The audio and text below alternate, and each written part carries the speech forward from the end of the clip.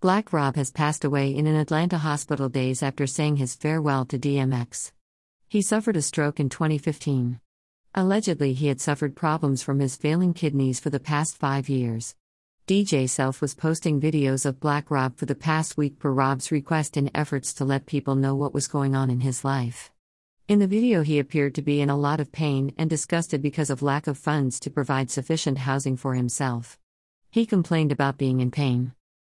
There were blogs that released information about Sean Combs sending money to help out the rapper. RIP to another hip-hop artist who once was taking over the streets of New York. Black Rob was also once on the Bad Boy roster as one of Diddy's artists.